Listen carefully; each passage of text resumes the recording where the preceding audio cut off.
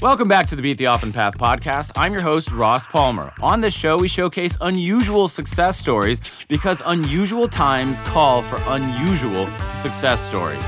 Today, my guest is Isabel Galupo, a successful TV writer here in Hollywood.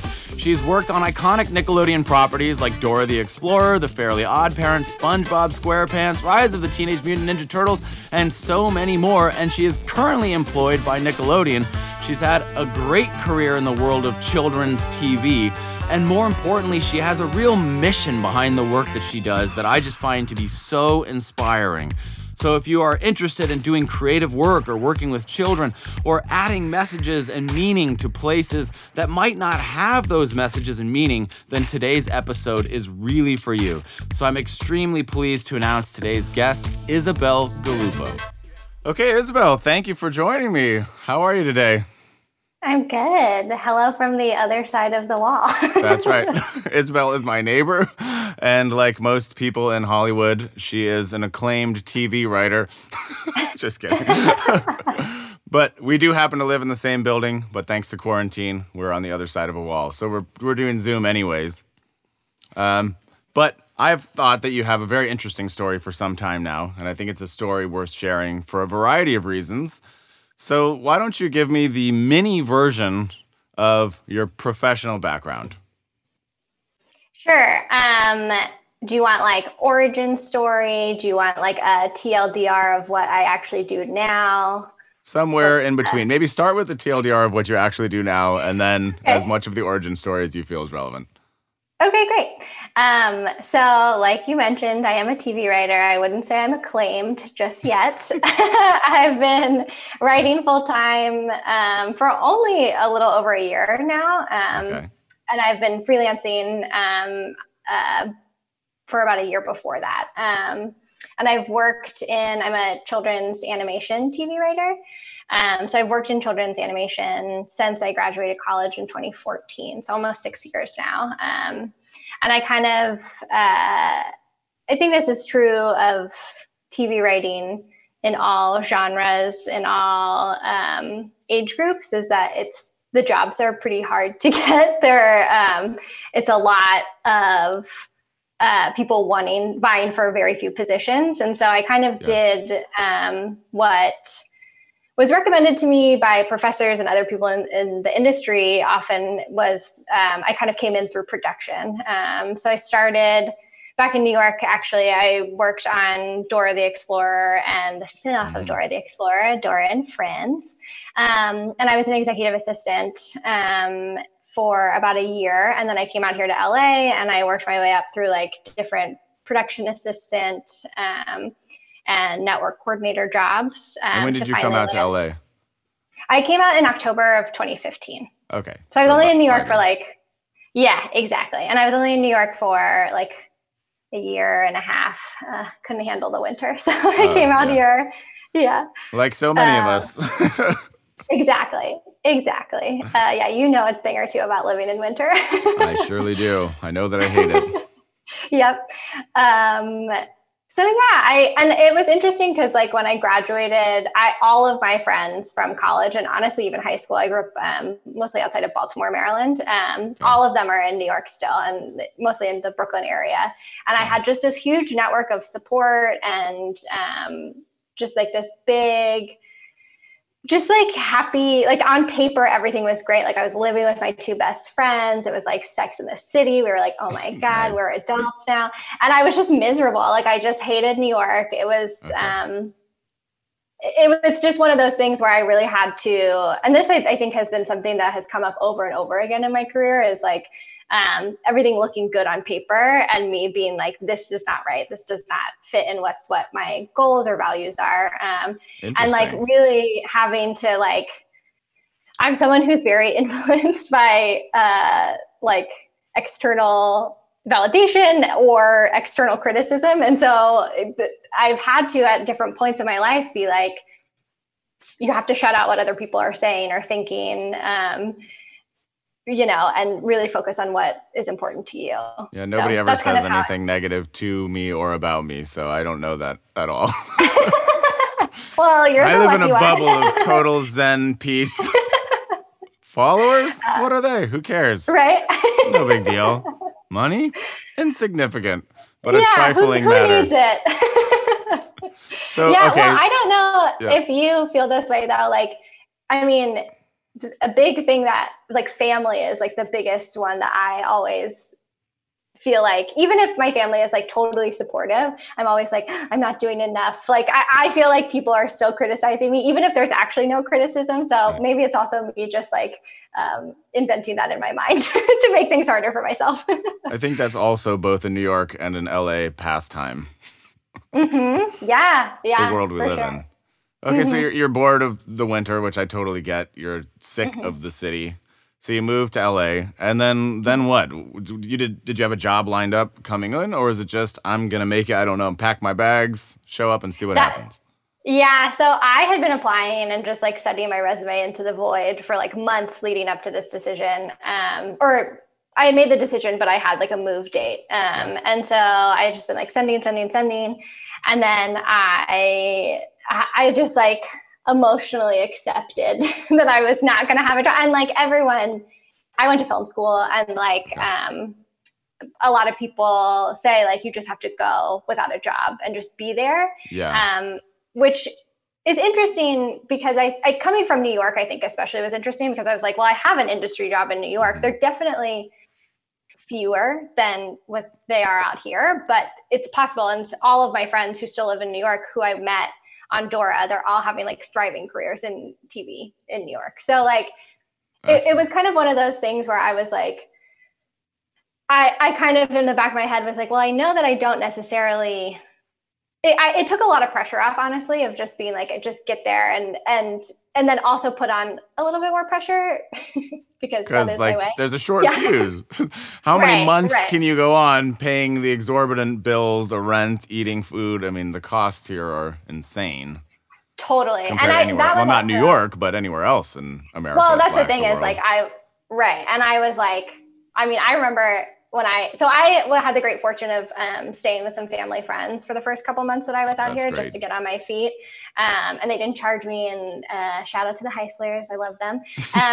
They were just so gracious and opened their home to me. So I lived with them for about 2 months rent free, and that was really helpful. So I kind of knew that I had that cushioning a little bit, which was great. And I had just kind of like, it was like a week before I was supposed to move. And I had kind of just like resigned myself to like, I will not have a job. I will just go there and figure it out. And that like literally that day that I like had that, I won't say come to Jesus moment because I'm Jewish, but it was a come to Jesus moment where it was like, I was like, I'm just going to do it. And then I got an interview basically for the job that I ended up, I moved, I did a week-long road trip, and I got in on a Sunday. And then that next Monday, I had a job. I was a production assistant on The Fairly Odd Parents. So it was still through the Nickelodeon network. And I was really trying to network my way.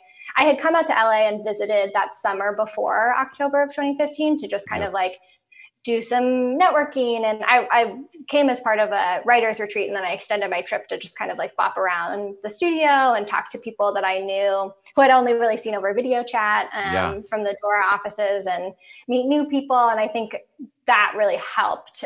Like having that Nickelodeon network was really, really helpful. Okay. So you've landed your first job. You're starting to feel a little bit better. Like the whole thing wasn't a waste of time. Yeah.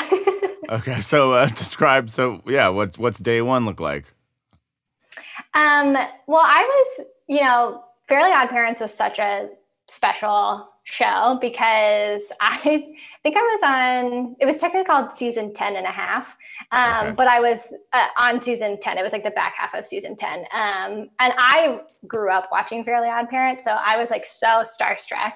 And the production work that I was doing back in New York on Dora and Friends, I was doing like the admin assistant thing, like getting people lunch and all that stuff. But I was also, they did all the audio production in New York for Dora. And so I was going to the records, like learning how to, when you record for an animated project, you basically have a script that's locked and you record with one character at a time. And so I had to like prep those record materials. So I would like highlight if we were recording Dora, I would highlight all of Dora's lines and then help, there's a director in the booth with the artist, and they do like 3 different takes, and then the director will say, take number 3. And so you circle that. And so that's kind of, I was doing all of that. You're bringing the kind script, of like you're literally just handing the scripts to the talent. Okay. Mm-hmm. Interesting. Handing the scripts to the talent. And then like, it was cool because we had just a fantastic director on that show. And she just like really knew how to, we were working with kid talent, which is honestly pretty, well, maybe not so much anymore. At that time, it was like pretty rare to be working with kids. I mean, even in our show, we had this issue where one of our talent, he got a little changed. older, and his voice totally dropped. Exactly. Hey, you guys ready for 5th grade? Right. Exactly. I felt so bad for like, it's a tough industry to make it as a actor anyway, and then to be like a kid and like going through puberty, which is like a very natural thing, is the thing that gets you out of the like you get fired for it. Like it's really sad. And I think just added stress. But and aren't most boys voiced by adult women generally on cartoons, right? Yeah, there's definitely like a like Nancy Cartwright of Bart Simpson. She's the one, of course, I'm thinking of. Yeah. There's so many that is true. And I think that using adults, that was what was cool about going from Dora, which used all like minor talent, to a show like Fairly Odd Parents, which its ensemble cast was just like people, like voice actors that had been working for years and years and years, and they were like pros. And because it had been on, and Dora was like this too, because at the time that Dora and Friends, I mean, that was like 15 years of Dora and different iterations. So there was an element of like it being a smooth machine at that point too. Makes sense. But when I came, and that's what's so cool about it is like I really feel like I got from Dora, like the like behemoth that it is, and getting to work with the original creators, Chris Gifford and Valerie Walsh Valdez of Dora, and then coming over and getting to work with Butch Hartman.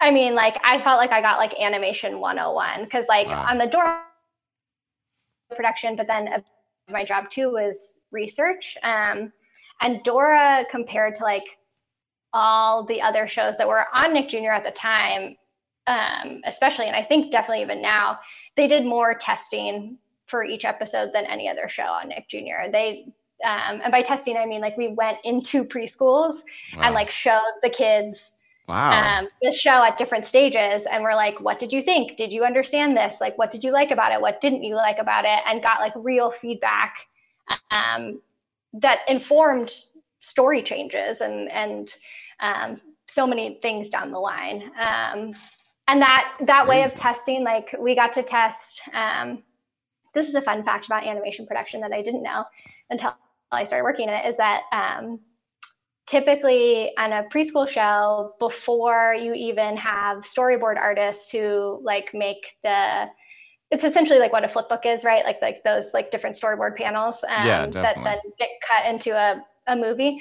Before that process even happens, there's a team of artists called storybook artists who make like a physical storybook that we would read to. I wouldn't read it, but a person on the team would read it to the kids. And the cool thing about the storybooks was that it was like they were made to be interactive, and like so like you would have like the characters, if you had like a background of like a beach, for example, the episode was set on the beach, and you had all these... the sun? Right, yeah, exactly. La Playa. Exactly. And behind me. Wow, someone has watched Dora. Yeah. El Sol. Exactly. But like, for example, so if it was El Sol was the thing to learn, and the kids just like weren't getting it in storybook, the sun, the actual graphic of the sun on the storybook would be on a piece of tape, and we'd just be like, okay, fuck it, no sun. We just rip it off and be like, we're doing a different story. Nice. So like it was, we were able to be flexible in that way. And it's just this really is standard procedure for every episode? every episode is being tested in advance. Interesting. I did not know that. Yeah. And so again, Dora was like from my understanding, and it could be different now. There could be another show on Nick Jr. that is testing more, but at that time, Dora had been, because it was it had such a specific curriculum, right? And it was so, the goals were so, I hate the word formulaic because it kind of sounds negative, but it was like the expectations were so set that it was like, it really had to work, and you had to make sure that and because it did so well too, and it was so successful that it was like there was a high bar for like every single episode needs to work every single time. And so they tested a lot. So they tested every episode at 3 different stages of production. So storybook phase, animatic, which is when those kind of like the booky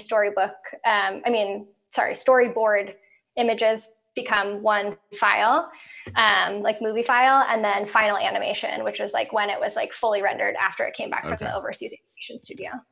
But again, I don't think that any other show was testing. They might have tested once or twice throughout production that way. Okay. So you're gaining experience. You're in your new job. You're starstruck. Did you have a goal at this point, or was the goal just, I'm going to break into the industry, I don't care what I'm doing? Was there any kind of target, or just see what happens? Totally. I have wanted to be a writer since I had conscious thought. So underneath all of this, it was, I want to write. I want to go out to LA. At this point, it was kind of like, I want to get a script coordinator job, because that was kind of like the next step to writing. But I was content to just be like, I'm going to go into the Nickelodeon animation studio and like meet all these people I only saw over VC, and kind of like expand my network that way. But yeah, that was always the underlying goal. Was this a paid gig, or did you start as an unpaid intern? No, so I actually, I was a paid PA on Fairly Odd Parents, and then I was also a paid executive assistant. And then honestly, I was a paid intern on Dora as well, because that was the first, it was like after those unpaid intern lawsuits were going on, and Viacom was finally like, okay, like we need to stop taking advantage of people. So it was perfect timing. I reaped the benefit of that. Okay, so makes sense. Did you work your way up then? All right, so how long did it take you to leave that role and to go up the ladder?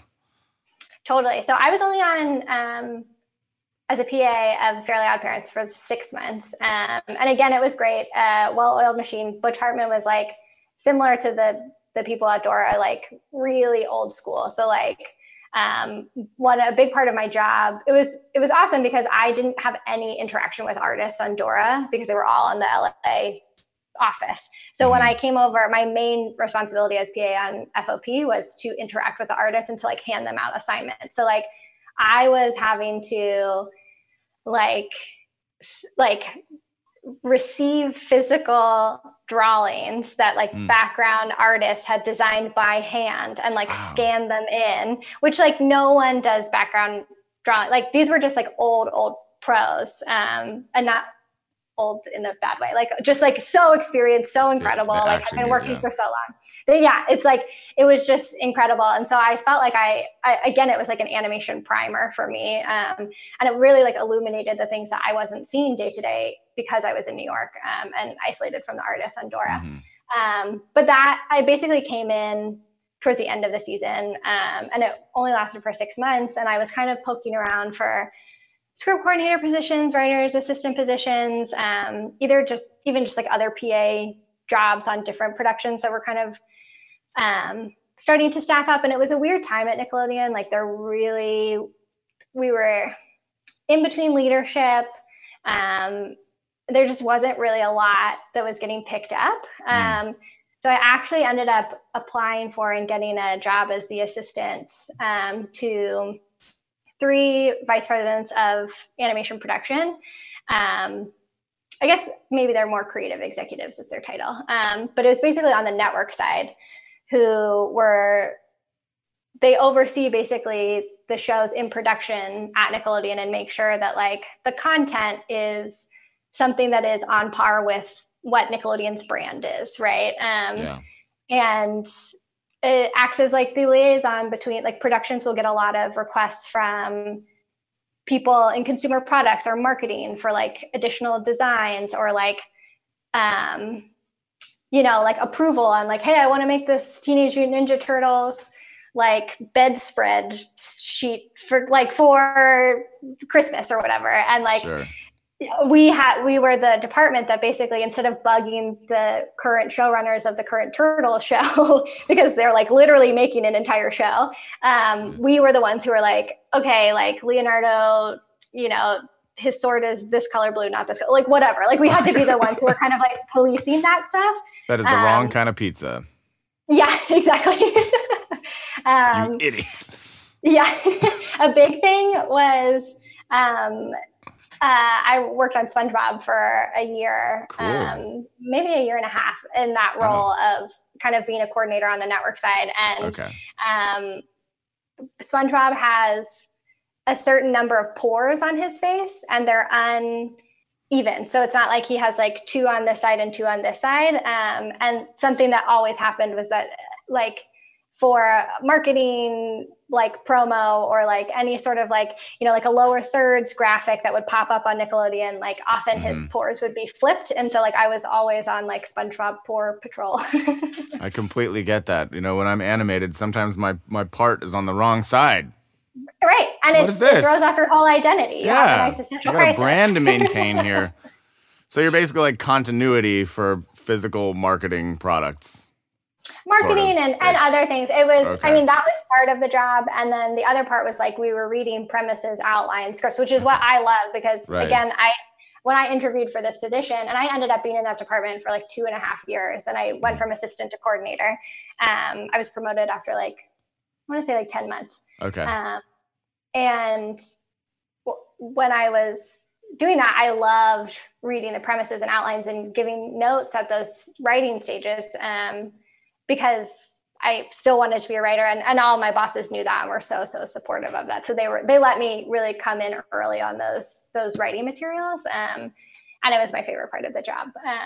But it was really cool. I mean, at that point, I felt like I had mastered. Okay, I know what like audio production and research looks like on animated shows. With FOP, I know what the design and the artists and like the actual production pipeline, what that looks like. And then when I was in the current series department, I got a look at like the holistic view of what the animation industry is. It's not just content, although content, right? Like our department was like, content is king. The content is the most important thing. And so how do we protect the content and make the content as good as possible, while also ensuring that these other departments that are still affiliated with the Nickelodeon brand, but might have their own goals or aims, right? To sell toys, whatever, but making sure that those things existed to support, right? Like it is all about the merch, but it's not, the merch ultimately supports the content. It's not the other way around, so that was cool. SpongeBob gets a new pair of shoes this episode, Right. Conveniently available right now for $29.99. Totally. And it's interesting because that is something that like, there's definitely a factor of that in kids animation, especially. And it's something that I really liked about working on preschool properties the most, because there's a lot of protections put in place. Like, there would be some times when like maybe a consumer product's idea or actual toy would like, they would be like, it would be awesome if it could be in this episode.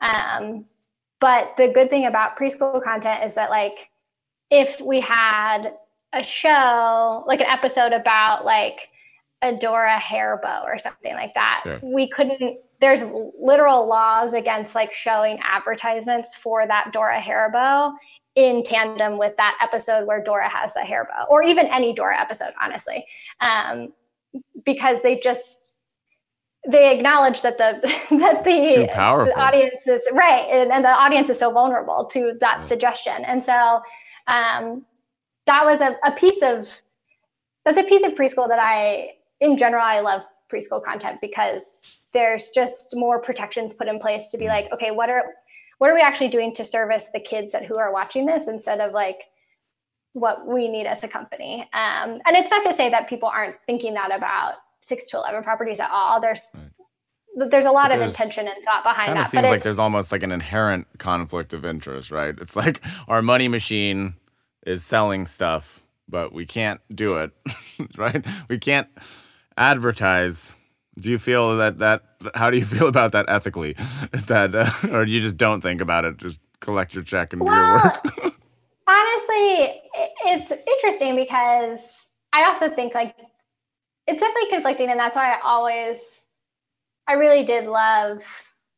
I'm currently writing on a 6 to 11 show, but I previously was on a preschool show, and there's just a lot more thought, even just like cognitively, what can our audience understand at this point?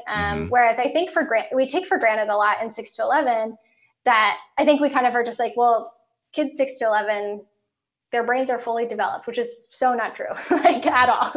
I don't think like our brain fully develops until like our late teens or I'm still working on it. I'm in my mid-30s and I got at least a decade to go. Right? I mean, that's how I feel too. And so I think that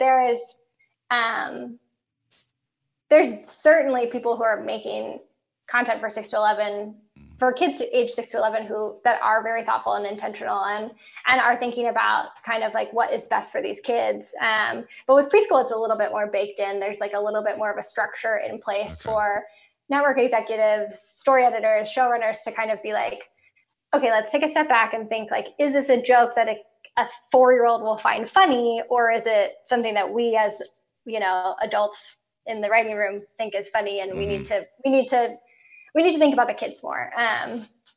So, and I also think it's the consideration of like the money machine, that kind of conflict of interest that you're talking about is, I think if you feel good about the content, I always feel good about the other stuff that's going, because as long as the content is protected and doing something good that you believe in, I think that the money realities are just things that we all have to inherently think about in a capitalistic white supremacist society. So like, right.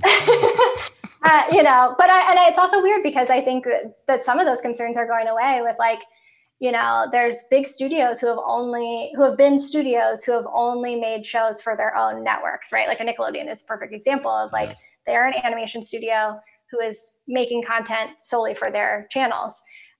But that's just not how content is being sold and distributed anymore with things like Netflix and Hulu and Amazon. Like of course. So that kind of like, and Netflix right now isn't really in the business of like merchandising or theme parks or any of that stuff. So wait till they turn it on. I know, right? They're going to turn on Netflix that tap. land. They just raised the price by $1. It's a sign of things to come. I know. They know. They're like, oh, we need to make another $1 billion. Dink. One notch up. Right. And no one's going to say no because we're all so fucking bored in our houses. We're like, yes, we'll pay you anything. All right. So you're in. I mean, so at this point, I'm gathering, okay, you moved your way up. You're a script coordinator now. You're kind of interacting with the script itself. Are you writing at this point? Or are you, are you starting to contribute ideas? How does that work? You're in the writer's room.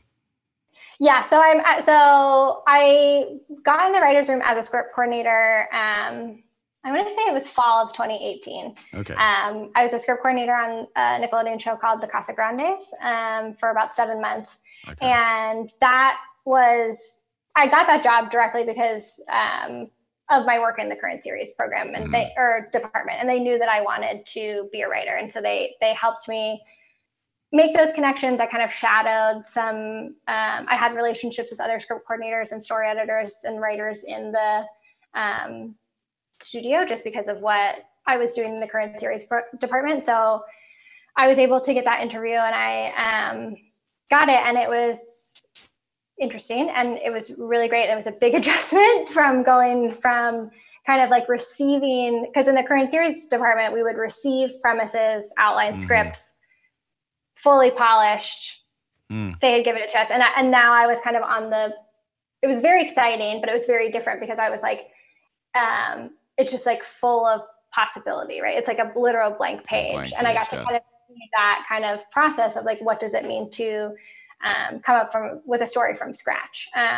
So it was a big adjustment because it was just something, and it was something that I had like always dreamed about and like had been doing in my own right. Like there were parts of the process, like the blank page, what is a good idea, like what makes a good story, that kind of stuff that I had been puzzling out on my own in my own writing. But it was really cool to be a part of. And the best part about TV writing is that it's so collaborative in nature. And so I was really getting to like learn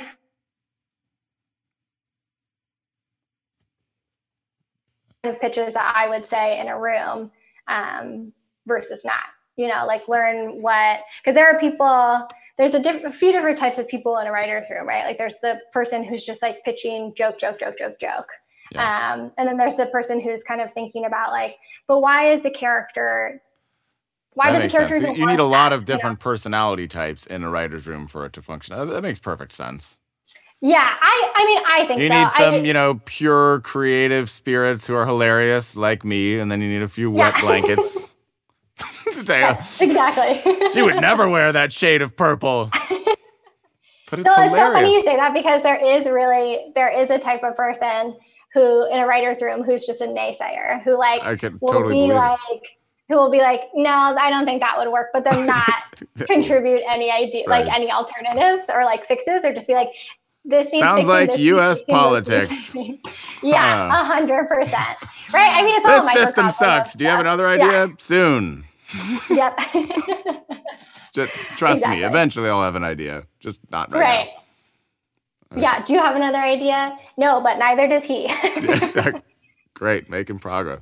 So are you happy in this moment? Are you feeling like, okay, I'm living my dream? I mean, here you are in Hollywood. You've achieved something that very few people can do. I mean, you're on big name shows that everybody would know, that people who have kids would have seen. Are you happy? Are you feeling like you made it, or no? Yes, I definitely feel like once I got into a writer's room, I was like, it confirmed that I wanted to, that my hunch was correct, that I would be good at the job. Because that's always a fear, right? Of like this thing that you are working towards and being like, I was so hyper focused on it, right? I was so like, just like zeroed in on it. And there's that fear of like, oh God, am I going to be terrible at it? Or like, am I going to hate it? Like, am I going to like, well, there's that Oscar Wilde quote, right? There's two tragedies in life. One is never getting what you want, and the other is getting it. Yeah. So I try to think about that sometimes, but you got it, and you're reasonably happy. So I guess it doesn't, strictly speaking, apply here. Well, no, I mean, to be honest, there was a big adjustment period. There was a big like that room on the Casa Grande for a really long time, until we got a new story editor who kind of switched up our schedule a little bit. We were in the room from like 10 to 6 every day with just like an hour and a half of lunch, which is still like a great lunch break, like not complaining about that. But like we were like on having to be together in a room with, like, to your point earlier, there's a lot of different personalities, and like that. How many people are in there? So at the start, we had 7, including me. Yeah. Okay. And then our showrunner was kind of showrunning 2 shows at the time, so he would bounce back and forth between writers' rooms. So he would spend either the morning or the afternoon with us. But we were in the room, the 6 of us, constantly. Maybe there was 8. Okay. I can't remember now. And there was a few people coming in and out. Okay. From Genesis to the final episode, what is the timeline? So from blank page to it's on the air, how long? It's about 1 year. Oh my God. Yeah, it's crazy. Because it goes from the writing. And you're not, and you still like the idea a year later. Is it ever a point where you're like, man, that sucks? Like, I look at stuff I did a year ago and I'm like, ugh, oh God. Do you feel like it's like that was a stupid idea? I mean, a year is a long time. Or is it always like, oh, I'm really proud of that? Yeah, well, the great and terrible thing about TV writing is that, again, that collaborative aspect of like, even if it's your episode and you come in and you're like, this is my premise. It is 4 sentences of pure solid gold. Like no one will find a plot hole. I worked so hard on it. It all goes out the window as soon as you introduce other people to it, right? Okay. And so you have to really, I mean, it's an exercise in shedding your ego every single day. And it's something that I'm super grateful for because I think I need it. And it makes me a better writer time and time again. And it also just makes me like a better human because there are stories that I can think back on and be like, honestly, it was better when we didn't open it up to the room and all these people had ideas about it. And like the original, like pure nugget that I had thought about. Cause like, I think something that I really bring to the table in writing is like, writing like emotional, heart-centered stories. And so I always, when I think of a story, I try to think of like, what is like a really tender, like relatable thing to a kid that like I wish I had seen, you know, as a kid too, of like something a little bit more real than what we're used to seeing in cartoons, especially that's just like slapstick. Like what are those kinds of, you know, things? And so that's where I'm coming out whenever I'm coming up with a story. And then because it is for kids, like you need jokes, you need comedy, you need these other, and you need structure, right? Depending on what show you're on. The Casagrandes was like a very specific structure. And we had certain points that we had to hit on, like down to like the page numbers of like, this has to happen here. This has to happen here. So like things get muddied like in that process because there are so many different other things that you have to service. And you just have to let it go. Like that's been the biggest thing for me is that it's like, I just, you know, it's purely collaborative. It is every single person has touched it. And that's what makes it special. Not that it was my genius idea that came to life. It's really a product of the room. Yeah.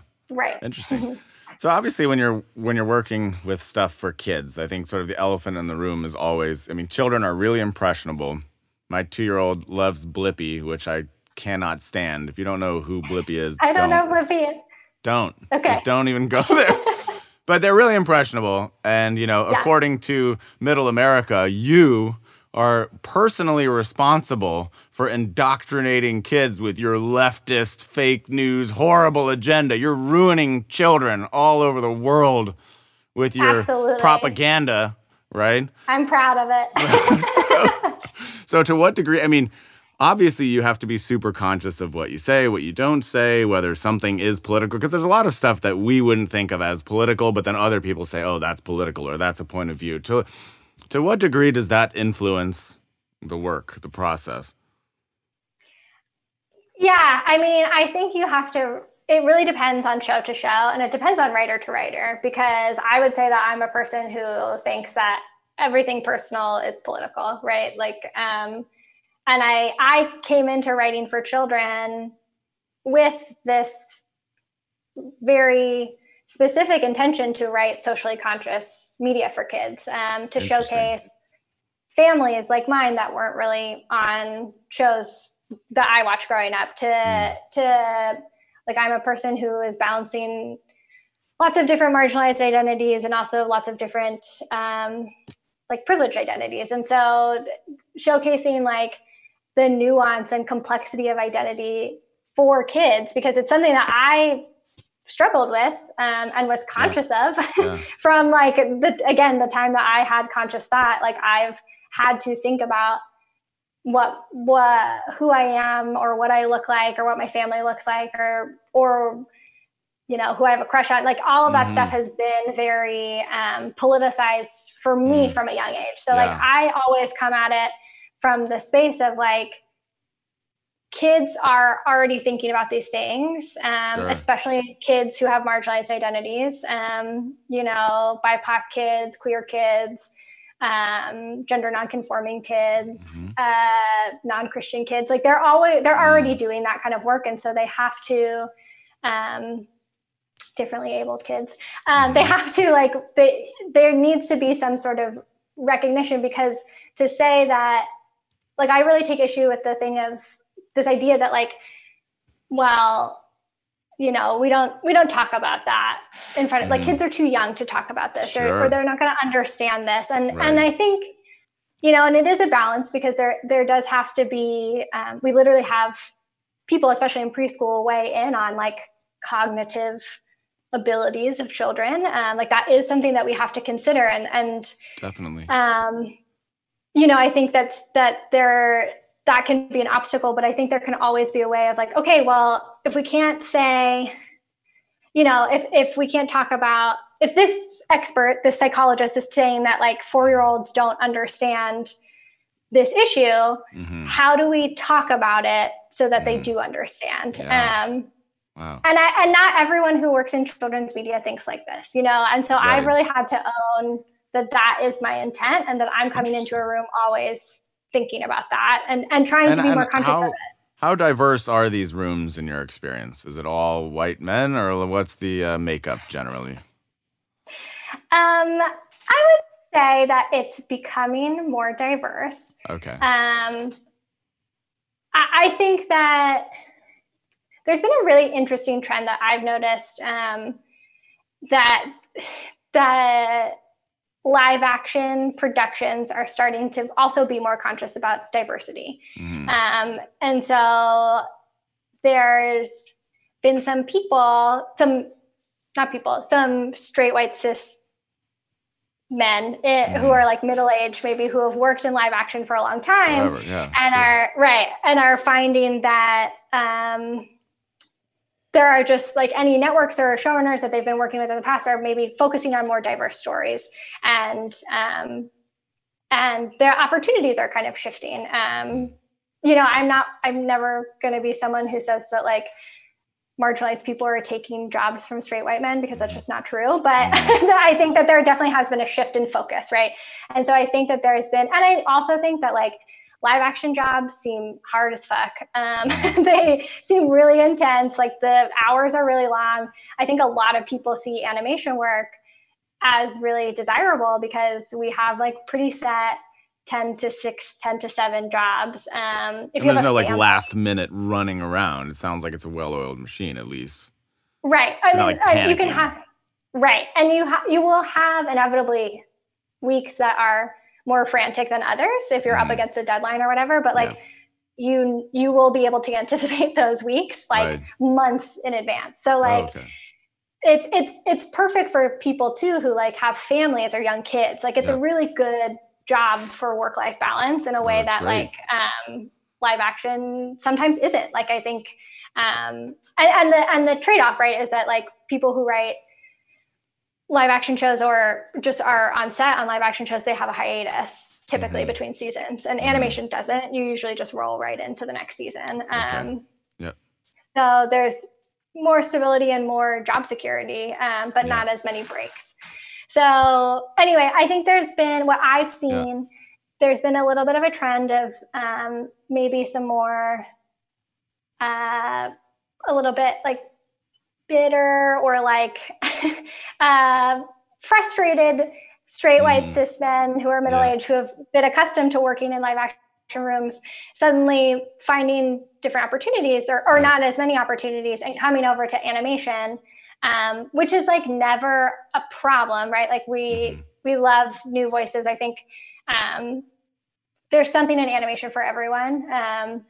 But there's this trend of people like that coming over and having like a kind of looking down on animation, because like we don't get paid as much as live action writers. I think especially if someone is writing for kids, a lot of people look down on people who write for children. You must be it's stupid. a really right, exactly. Like, it's like you're dumbing yourself down or writing dumb content, which is, in my opinion, very disrespectful to both the people who are writing it, but also to children. Right. Because I agree with that. Children are our future. Children are much smarter. They don't get enough credit for how smart they are. Yes. Yeah. Generally. And I'm sure you see that with Zuko all the time. Absolutely. Just the things they pick up on and it's remarkable. Yeah. And so that's, I think, been a trend of that's really unfortunate, because it puts you in a position, if you're someone like me who's so passionate about what I do and why I do it, it puts me in the immediate defensive of being like, this project is worthy of something, like you should give a shit about it. Yes. And then I also think that as like a mixed race queer female, like who's never afraid to speak their mind in a writing room, like that message is maybe poorly received sometimes because there's already those dynamics at play. And that I've definitely experienced that. And it just sucks because at the end of the day, it just creates drama. Yeah. And I'm like, I just want to be focusing on writing the best show ever. And I can't because I have to explain to this like privileged man that like he's lucky to be here and he should be like, not taking this for granted and like giving a shit about it. And that is frustrating. That makes perfect sense.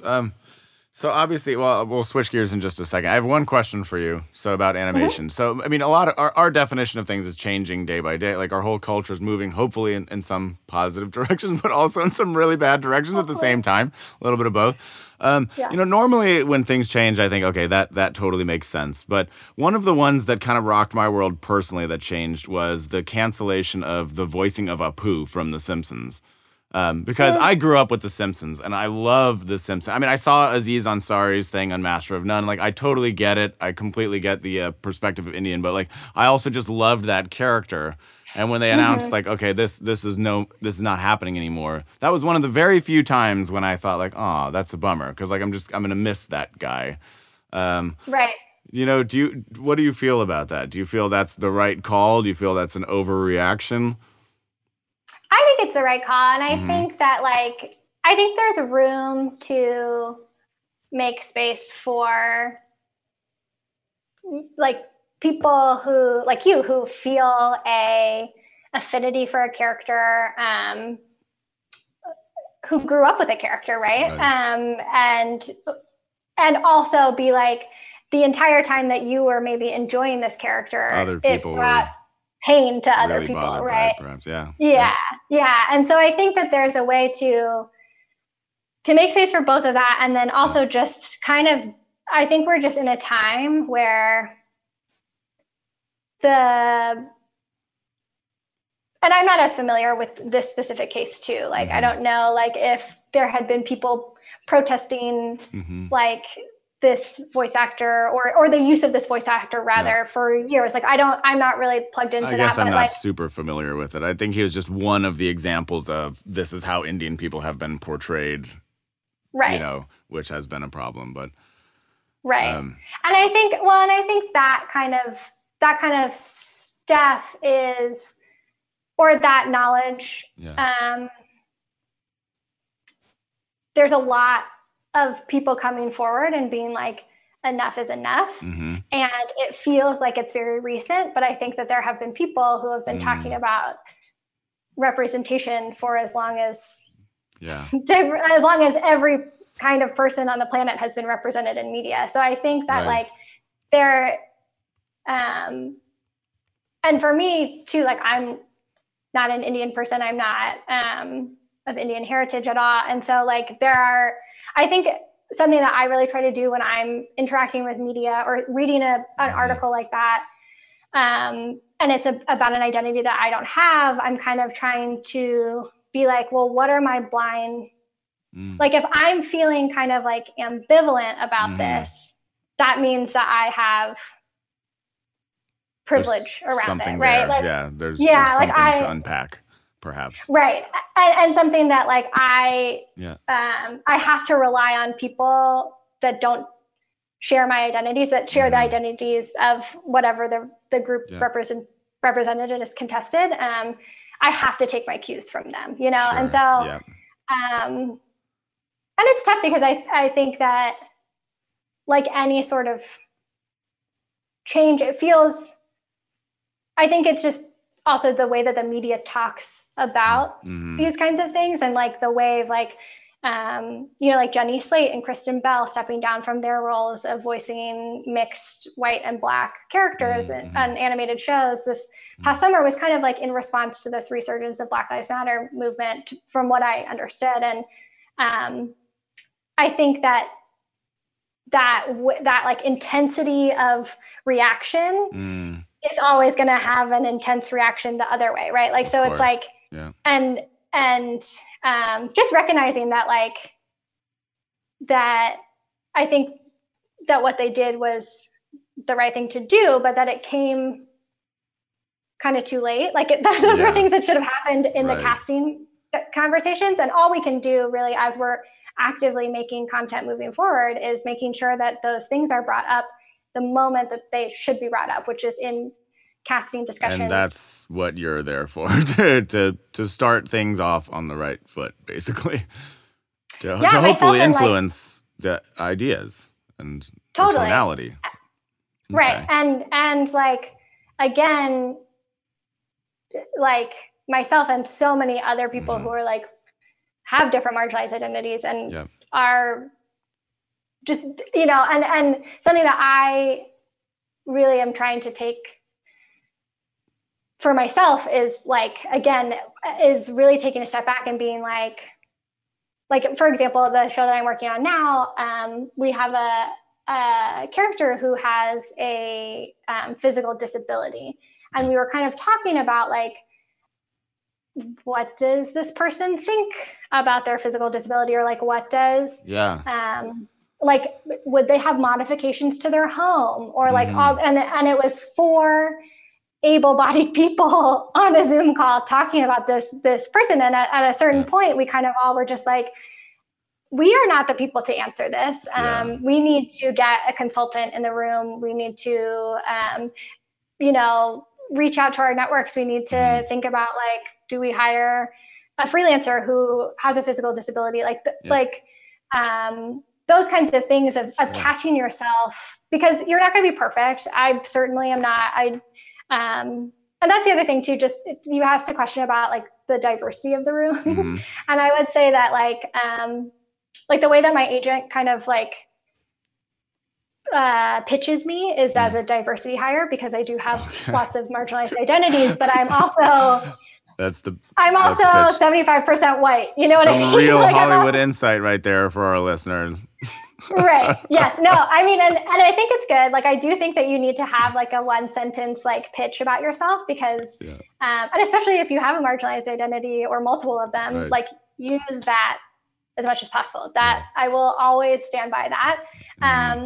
But I think what's unfortunate is that I've been in the situation where people see me, right? They see my bio and they see that it says diverse hire, and they're like, great, that checks all of our boxes. And so I've been in rooms, right, exactly.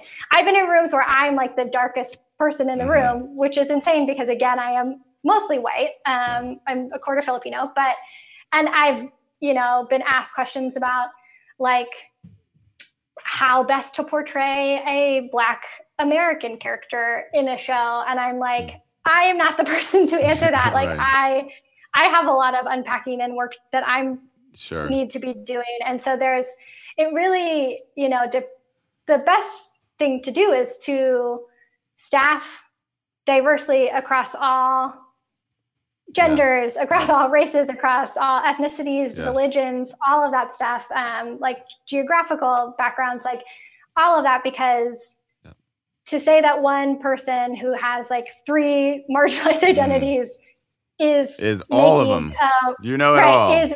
Right, exactly. And like, so anyway, so I would say just like staffing up as diverse as possible, because then you can have people checking other people in the room, right? And in a good writer's room, you want to have that kind of tension and that kind of, hey, I think, and it has to be respectful, obviously, like no one should be a dick, but like, like, I think there needs to be that kind of like, did you consider this? And like, from my experience as a Jewish person, like this actually feels like kind of like vaguely anti-Semitic, like, let's talk about it. You know, like there's like those kinds of conversations that needs to happen. And I feel really fortunate that I'm currently in a room that for the first time ever, I feel like it's staffed in a way that there are lots of people who have different marginalized identities and who are balancing those same as me, but they're different from me. So we can kind of inform each other and keep each other in check. And I don't feel like I have to be like the gatekeeper for all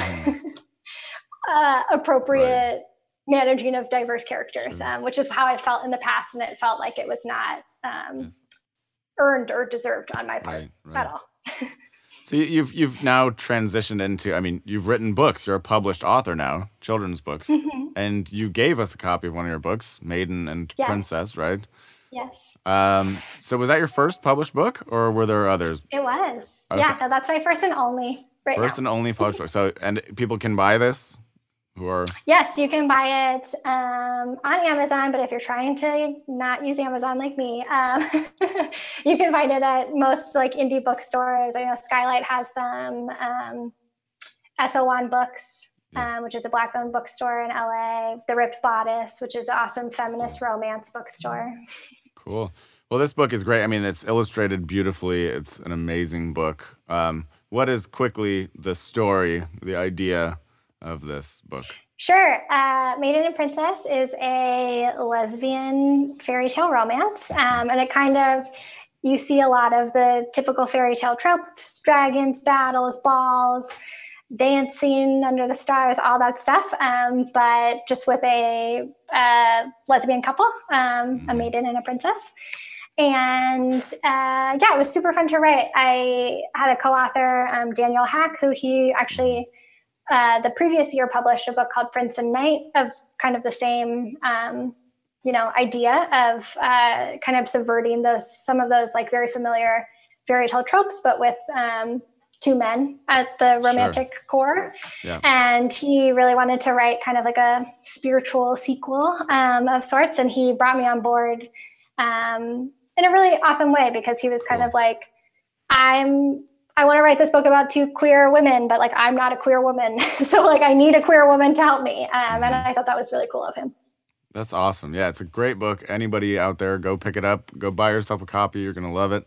It's beautiful. So thanks for that as a gift. Now we've been talking. It's been wonderful talking. Now we enter the point where we do a bit of rapid fire questions. Okay, so we're going to do a couple just rapid fire things. So don't think too much, all right? We're just going to power through this. Okay, so first, do you read?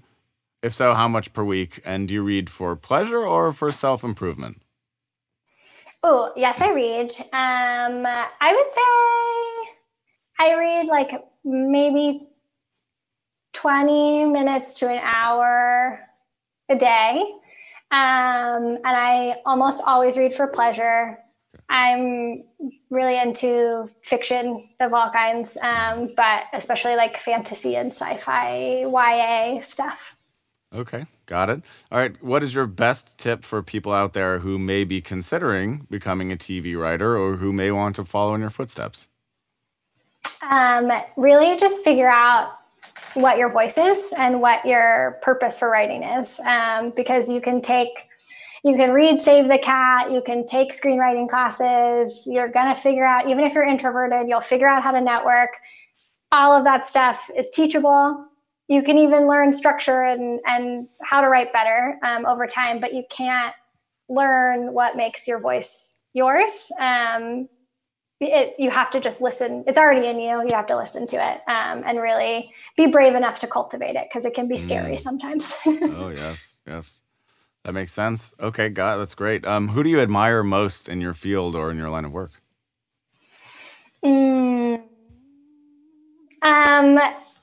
Probably Shonda Rhimes.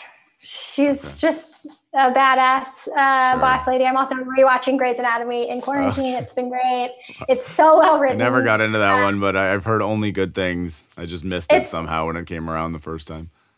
It's so good. It's just, and it's written so beautifully. And she's just like a hit maker, like I think her output level is really incredible. And she recently wrote a really cool, a Hollywood Reporter did a really cool feature about her and all her moving from Disney, ABC to Netflix. So highly recommend everyone check that out. What is the smartest piece of advice you've ever received?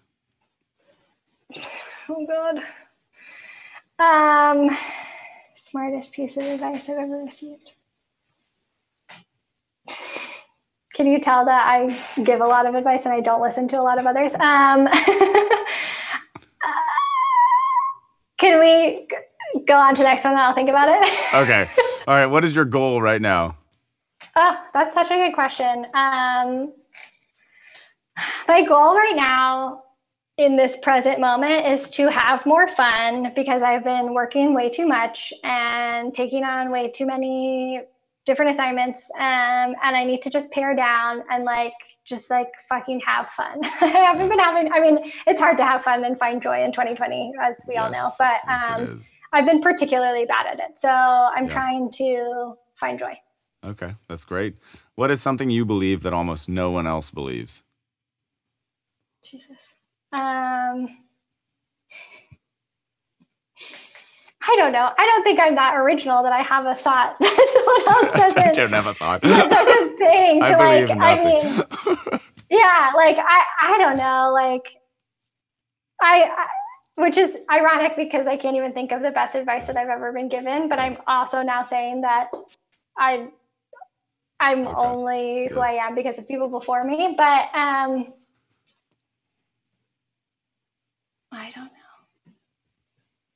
don't know. Okay. All right, we'll skip. Where have you gone against conventional wisdom in your career? Oh, constantly. I leave jobs often. Mm. I think as soon as I start feeling too comfortable, I leave a job, which I think a lot of people would say, no, stay for the comfort, stay for the security. I'm allergic to comfort and security. Yeah, when I moved to LA, everyone was like, what the fuck are you thinking? You know no one there besides your family, friends. You don't have a job. You whatever. And then I was like, no, I just have to do it. I just knew it. So I try to trust my gut and intuition in those moments. Sounds good. All right, and the last one, who do you think has the most unusual success story that you know personally? That I know personally.